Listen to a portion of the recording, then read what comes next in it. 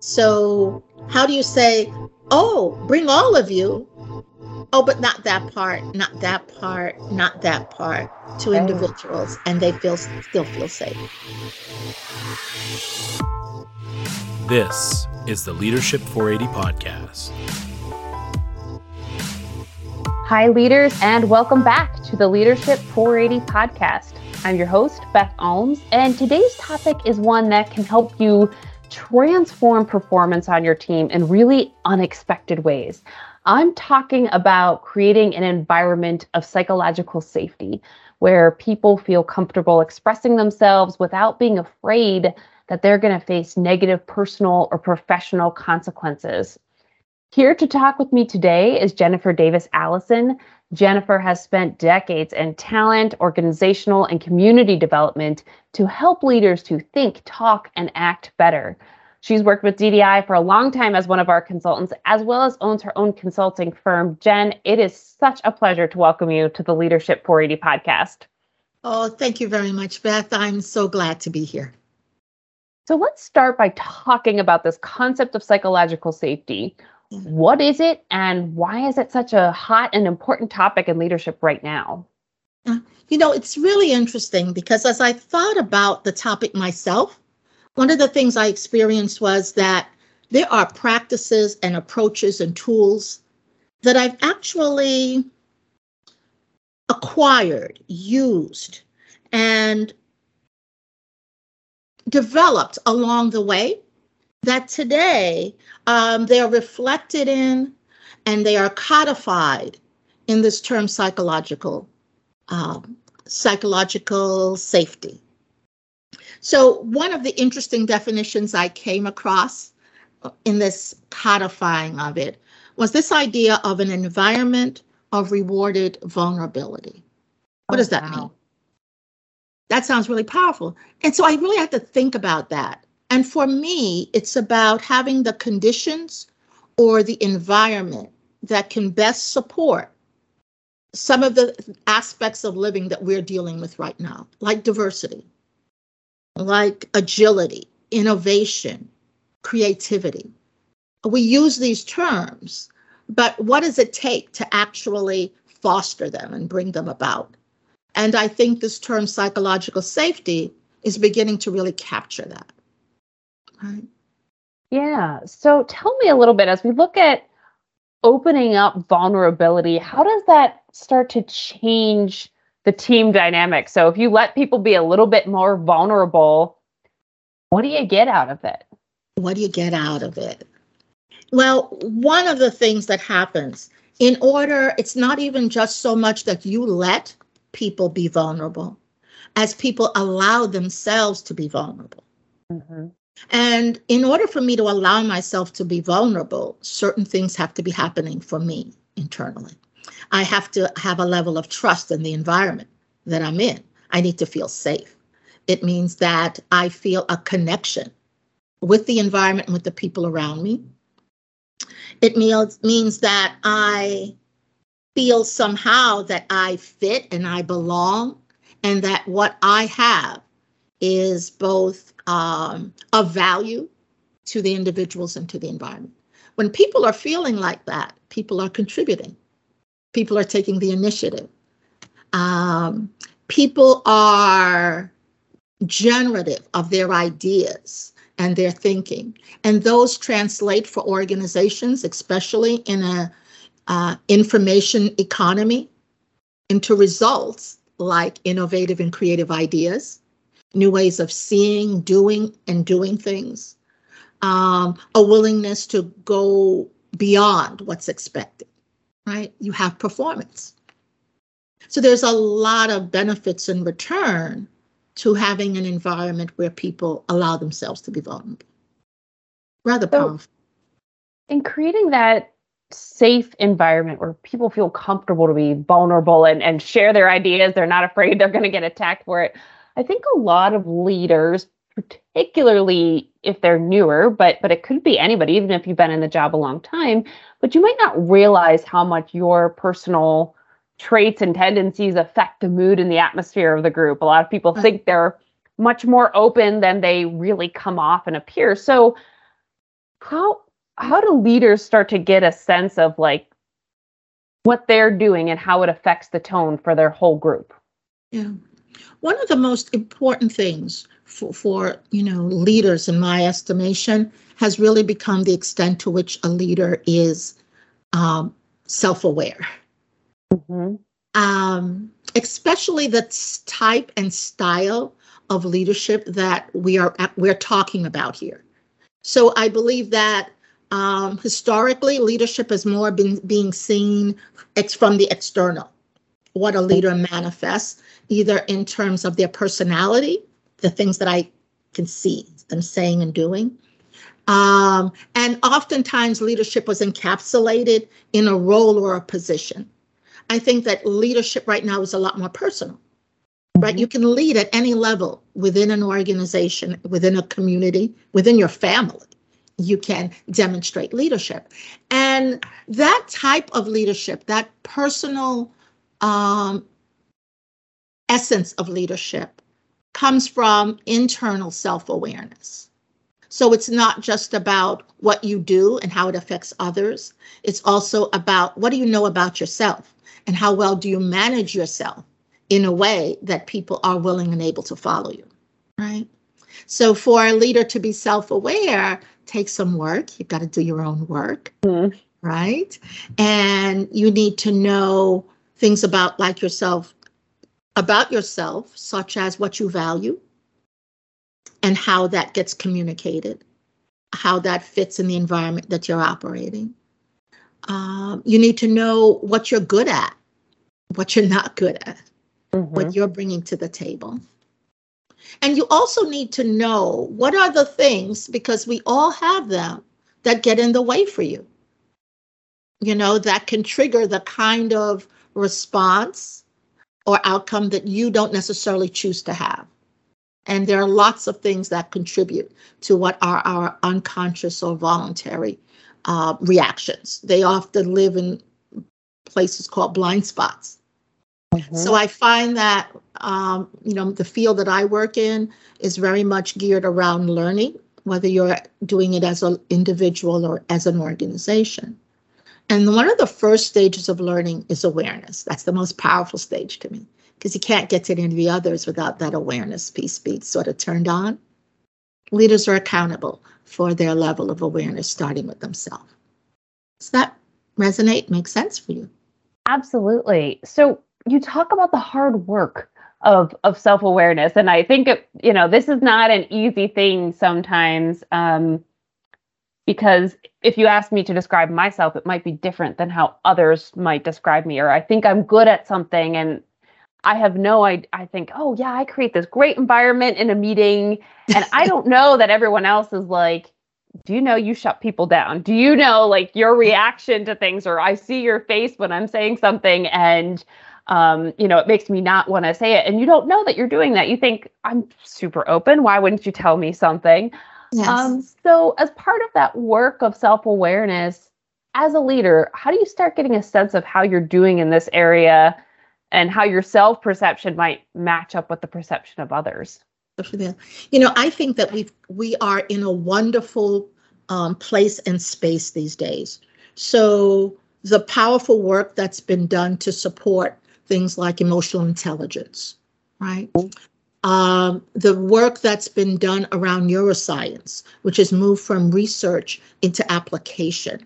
We actually have the tools, I like, to help us be better human beings, which is really what we are to start out with. And we spend a lot of time learning and knowing about everything else except what it takes to be a human being. So for me, there is a level of willingness and want to that's required on the part of leaders to know themselves, right? And then the tools that are available can start with assessment instruments. Is a very interesting part that just starts to give you some baseline understanding. And I think it's more verbalizing for yourself some things that you might already know about yourself, which is very powerful. And there's a lot of value in that because it gives you intentionality. I'm not just doing something because quote unquote, I'm good at it or I like it. I'm good at it, I like it, and I also have a conscious awareness of the effect it has when I do or say these things. Right? And so it starts for me with a sense of willingness on the part of leaders. And then the other powerful tool that leaders have access to is feedback, which again is about the work.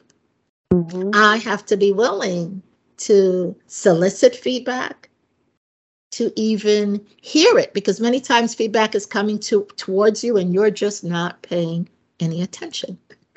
Yeah. Right? So you have to be willing to accept and allow feedback to come in, understanding that you get to make the final decision on what you do with that information. But first you have to access it, right?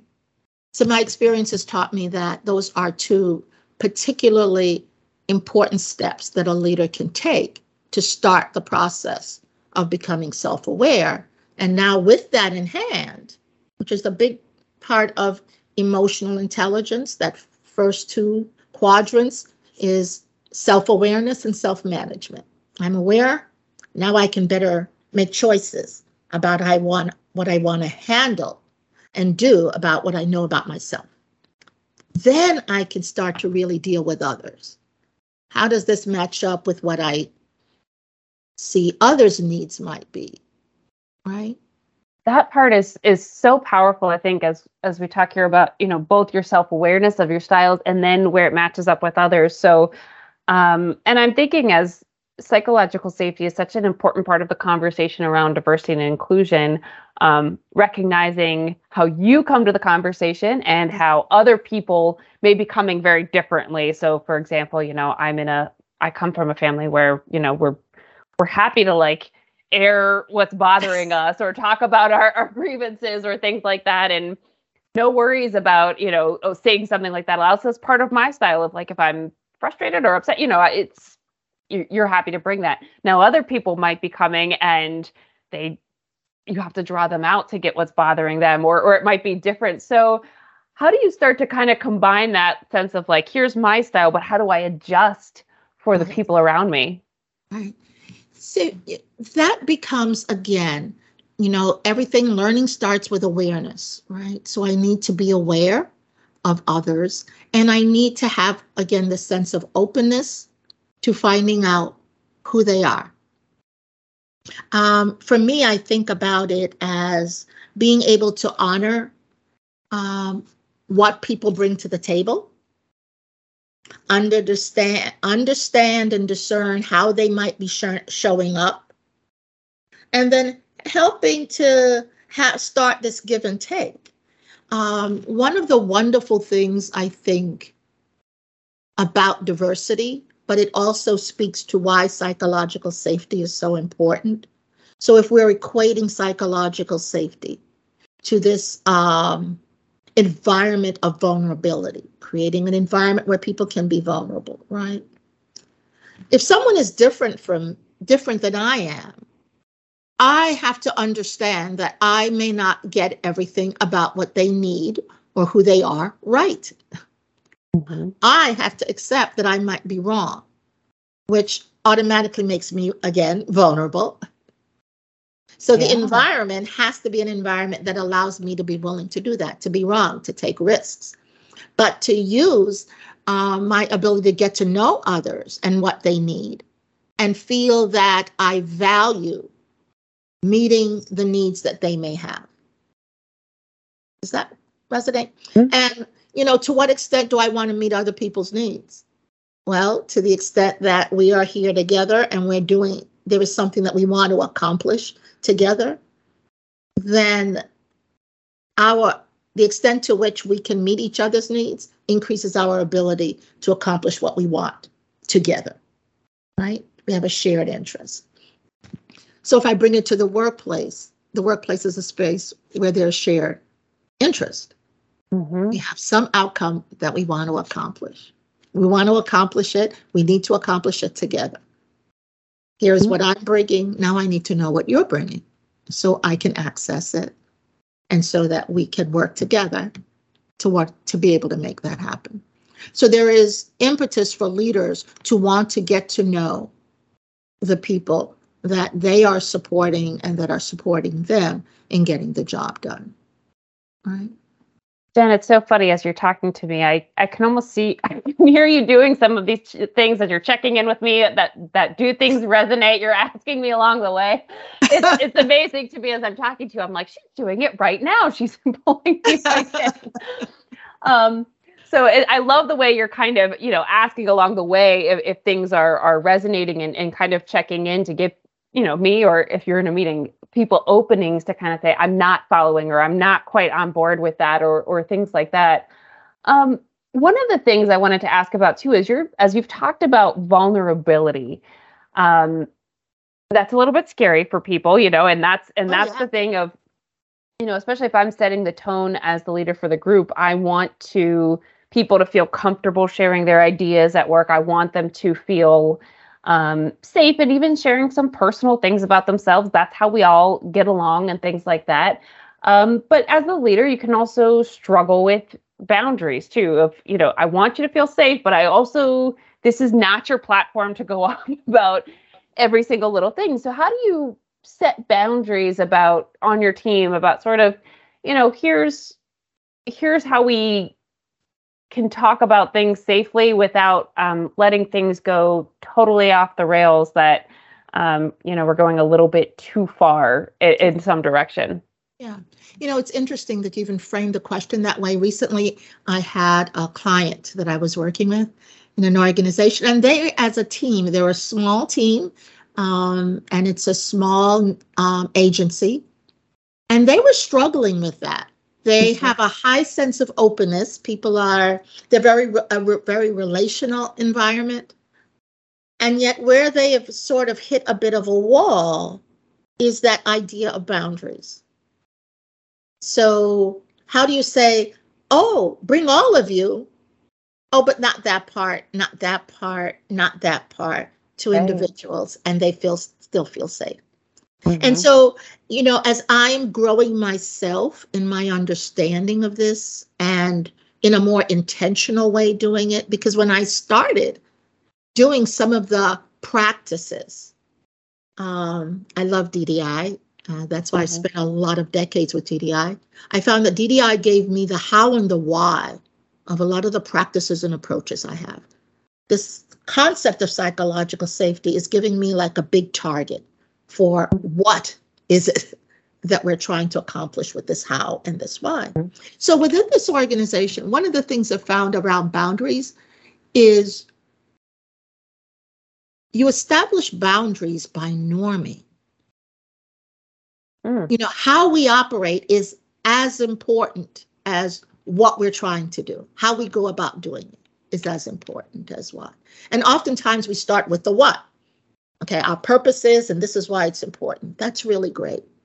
The next most important question to me is, so how do we want to go about doing this? And I think especially when it comes to creating psychological safety, doing that as a shared activity promotes accountability. It's not just what makes me psychologically safe. I don't know what would make you psychologically safe.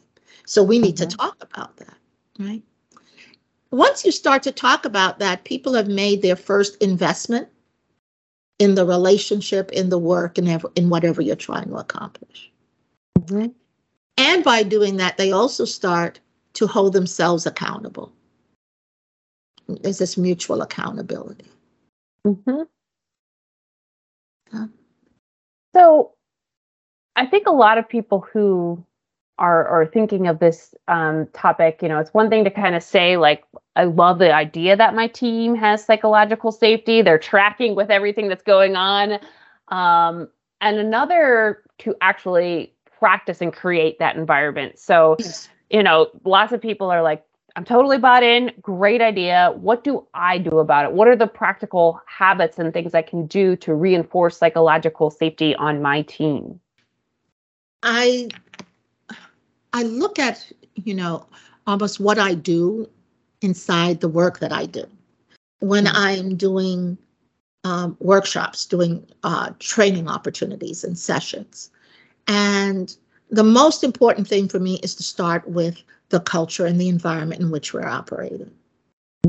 And giving a sense of, you have to start with, do people feel like they belong there and that they own space inside that room, inside their own learning? I think the same thing has to happen with organizations. What can leaders do?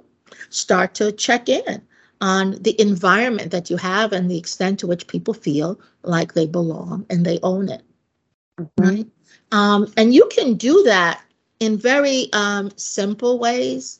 Again, this is not, part of this is me drawing from my own practices and approaches.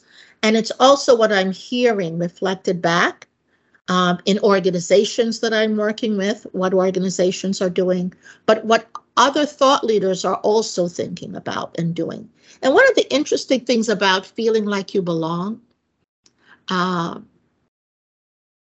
when I first started in my practice, I used to go into a lot of spaces where I did not feel. I knew that others didn't think I belonged. I knew I didn't always feel that I belong. So I had to learn how to create that sense of belonging for myself. And so there are aspects of risk that involve being vulnerable, like asking questions. Allows you to model your own vulnerability, right? But also gives you a chance to start to be included. Making eye contact with people. It's an amazing thing about our humanity. We read each other's eyes in order to get a sense of whether we trust each other, like each other, want to get to know each other. Greeting people. Those are behaviors that leaders need to become self-aware about and pay attention to who they do that to naturally and unconsciously to, because they feel familiar, who they may not do that to. And why? Is it because you don't think they belong, or you don't feel comfortable with them? You don't feel, because know that you're sending messages. So there's that sense of inclusion.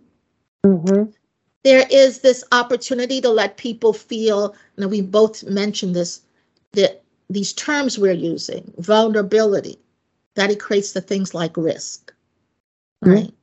Or safety. And people need to be put into a place where they feel like they can make mistakes. They can learn from their mistakes. So how will you communicate that within your team? How do you establish that as a ground rule? And we're all moving into this desire to have what I'm finding is a different orientation to the kind of culture we are creating in our organizations, which means if we're moving to something new and different, means that we're moving away from something.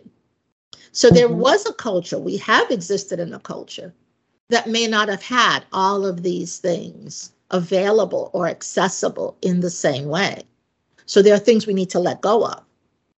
We need to be as mindful of what we're letting go of as what we want, right? So some of our culture has been built on power and authority.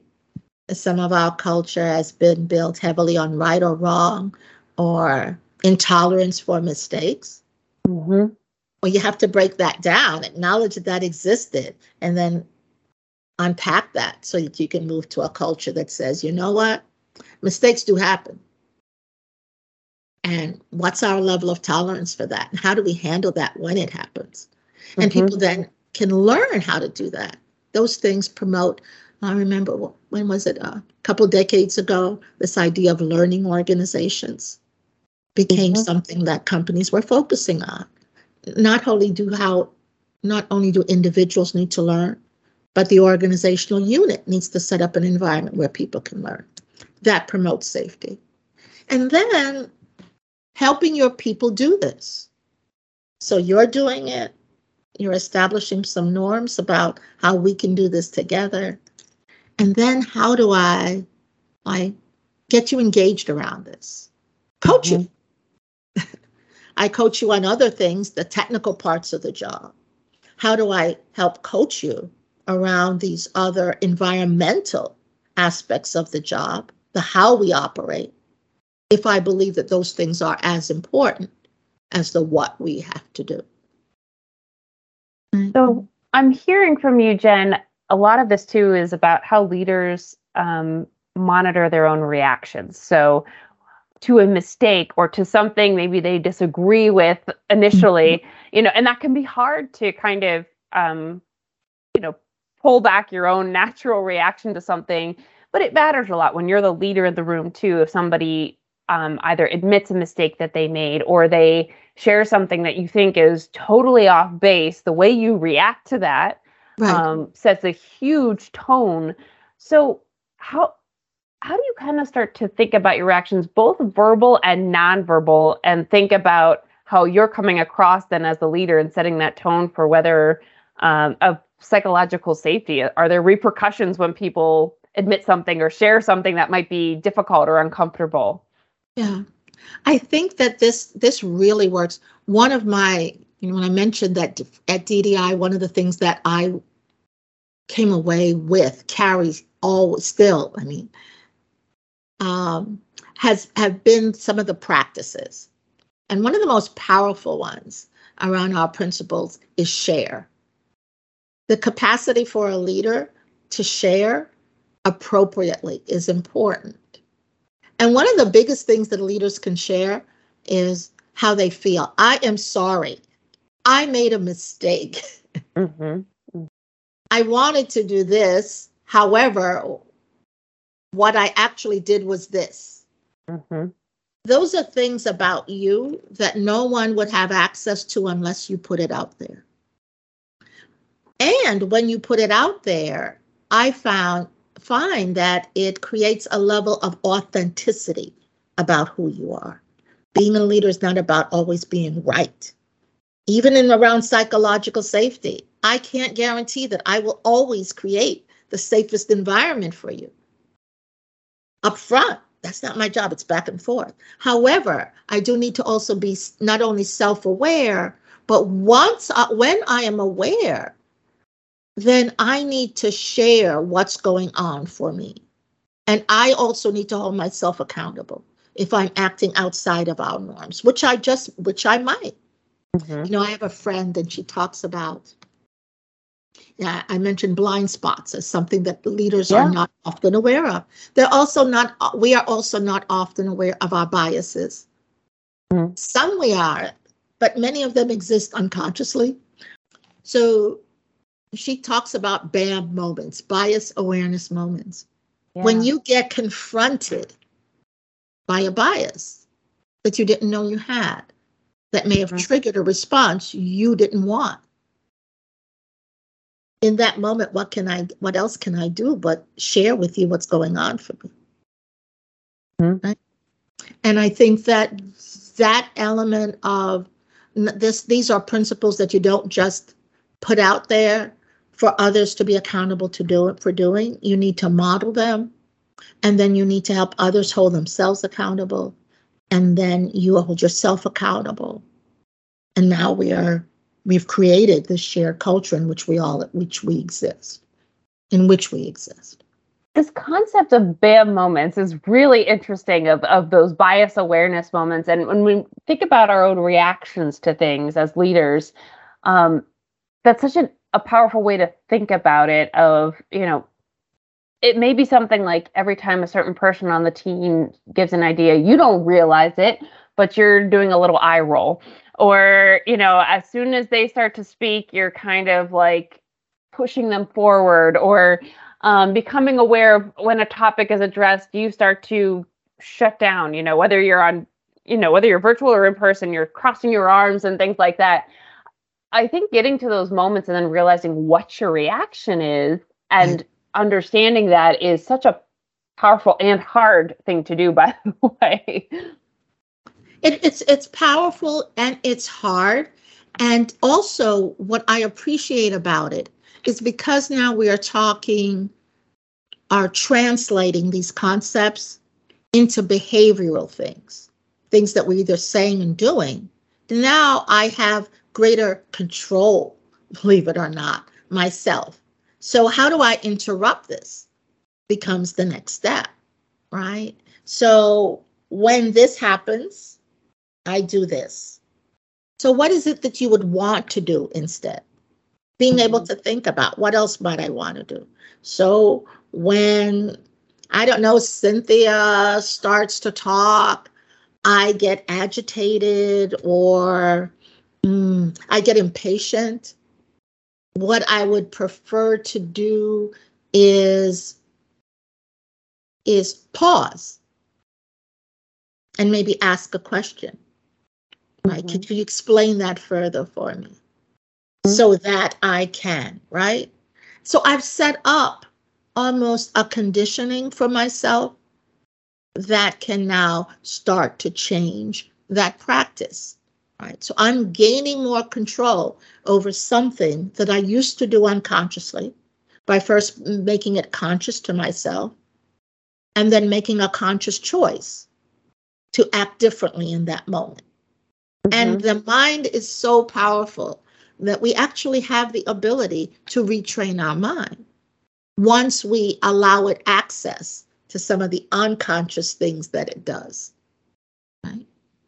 So in the virtual environment, some of this can be really challenging. And I think about, sometimes you're in a large meeting or in a group and maybe for whatever reason, people don't all have their cameras on. And that can be really scary because in a live environment, I can always tell, are people engaged? Are they nodding along with me? Are they like totally looking at me like I'm a crazy person? And when you're speaking into the void of the digital environment, you don't know what people are doing. You don't know if they're even paying attention or if they're multitasking or if they're sitting on the other ends of their computers, like furious at you. You don't know. Yes. As a leader, are there some small prompts, if somebody on your team is talking or as you're facilitating the meeting, some small things you can do to kind of encourage that environment of psychological safety to let them know they're not sort of just speaking out into that void. Into the void. There's this term, and one of the norms that I've had a recent session. I'm doing a learning journey with a client, and it was wonderful. We have a small, intimate group. And this one is not virtual. So even though it's not virtual, I want to almost use them, and then I'll apply it virtually. The example. So when you have a small group, whether it's virtual or in person, there is more pressure put on everyone to be present. Yeah. There's no place to hide. When a question gets put out there, a thought, etc., there you are. So setting up, again, those norms became really, really, really important. And one of the ones that the group wanted to have is to be present, right? To remind ourselves that being present is important. So what does that look like? Virtually, I ask the same thing. I ask folks to be present. So if that's the norm, here are some ways that it looks. To the extent that you feel comfortable, safe, and are able, turn on your cameras. Why? Because it allows all of us to feel that much more connected to each other, right? So that's one piece. You've got to ask for what you want and what you expect of folks and ask them to buy in. Also giving people some criteria for how that's okay. Participation, ask for it. You want participation? Ask for it. Everyone's thoughts on this Zoom call, this meeting is really important, right? So definitely we'll ask for you to share. I also let people know, based upon, again, their comfort, know that if I don't hear from them, soon to appear in your local neighborhood will be me asking your opinion, right? So that people can weigh in and understand what those dynamics are. If you're not comfortable when called, then just let us know that. So there are a lot of things that I found, having spent decades in face-to-face learning situations, I was hesitant to move into a Zoom environment. How can you create the level of relationship that feeds my soul and feeds me when I'm doing my work when you're virtual? Having spent time on the box in a virtual environment, I have found that there are new and exciting ways to create connectivity virtually. It simply means, though, that all of those things that we need to do when we are face to face, we need to deepen and enhance our skills and our intent to accomplish the same things. You just need to put in more time and more intentionality. Right? Yeah. Is that? Absolutely. And I mean, you even have some tools like, you can use the little emojis or things like that as people are talking. A little thumbs up as they go goes a long way for encouragement. It really does. And asking people to express themselves that way. I ask people before we start a session to, I have a scale that I share with them, of visual scale, to pick what sheep they are. But start to identify, how are you coming into this meeting? And what do you want to keep, and what do you want to be aware of? What do you want to throw away? So we talk about the things that we want, like the environment that we want. And I have found people lean into being able to do that. And it means doing it more than one time. So just because you did it one time and everybody doesn't show for it, doesn't mean that you don't come back the next time and continue to do that. So as we start to wrap up our discussion, one thing I wanted to ask you, though, is about, there's a very practical concern for leaders that they want to create the environment of openness, and that's good, and they want people to feel comfortable sharing, but they've also got something they've got to get done. So they're usually crunched for time. And while it sounds, we've got 1 hour to figure something out or to have this meeting, and while I would love to entertain all comments on all sides and things like that, there's also a reality that we need to focus. We need to keep things moving, and we need to get done what we need to get done. So as a leader, how do you balance openness and inclusion with focus? I don't believe that they are mutually exclusive, right? I do think that inclusivity does take time. Participation takes time. And how much time requires your level of skill? So you've got to practice, and facility with how you set up the climate, etc. So that's one. Number two, I found that time invested up front to establish climate, to establish expectations, to establish things like clear direction. What do we need to accomplish? And in how much time do we have to accomplish it? Really frees people up to contribute and deliver within the frame that they've been given.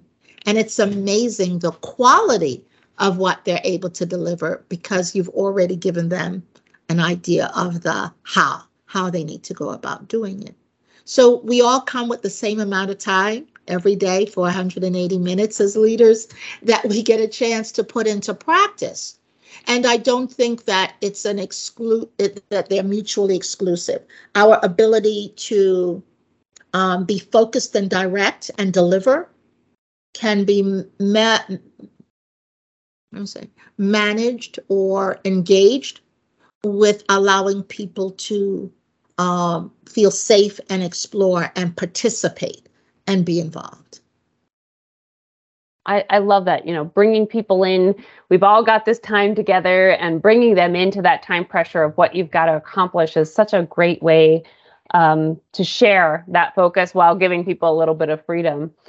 So the last thing I have for you is a question I ask all of our guests on this show. Can you share with me a moment of leadership that changed your life, for better, for worse, to make you say, I want to lead like that, or I never want to lead like that? I want to lead like that, or I never want to lead like that. Oh, there have been so many moments of that.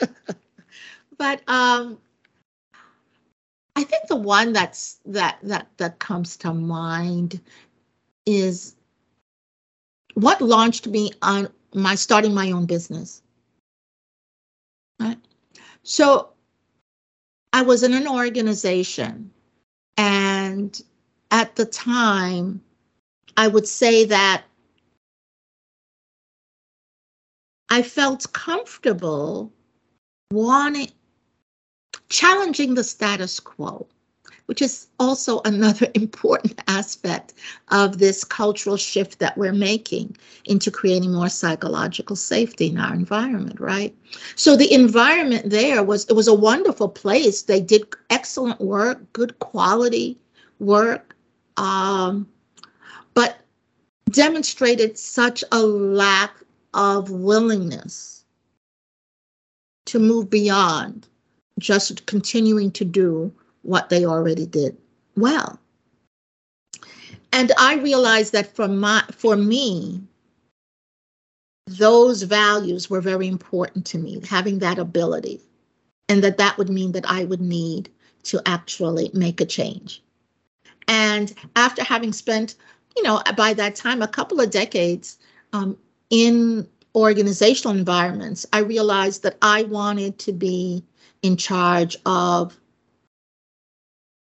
what my mission was, of what I wanted to accomplish, what my goals needed to be, and the values I wanted to actually operate under. And that actually allowed me to have the courage to launch my own business and to launch a business that was values-based, that was mine, and mission-focused. And I have never looked back on that based upon the opportunities that it gave. And I think some of the things that we talked about today, though, as leaders develop them, it really gives them the strength to do just that, to lead, to move from themselves as well as others from where they are now to actually where they want to be. That's what organizations need you to be able to do. I love that. That sense of being able to break out from beyond maybe what you're currently doing or what you're thinking. And that's what the psychological safety is all about, to think beyond just what's expected of us, to bring forth that innovation, those different ideas, that expansion of what we can do and how we can better solve problems. So I love that story and how it related to all of the wonderful tips and ideas you shared with us today. So thank you so much, Jen, for being here with us on the Leadership 480 podcast. Oh, it was a pleasure spending time with you, and definitely a pleasure having the leaders that share and listen in on this podcast, sharing time with them. Thank you so much, Jen. And to our leaders, thank you for taking time out of your 480 minutes today to be with us. And remember to make every moment of leadership count.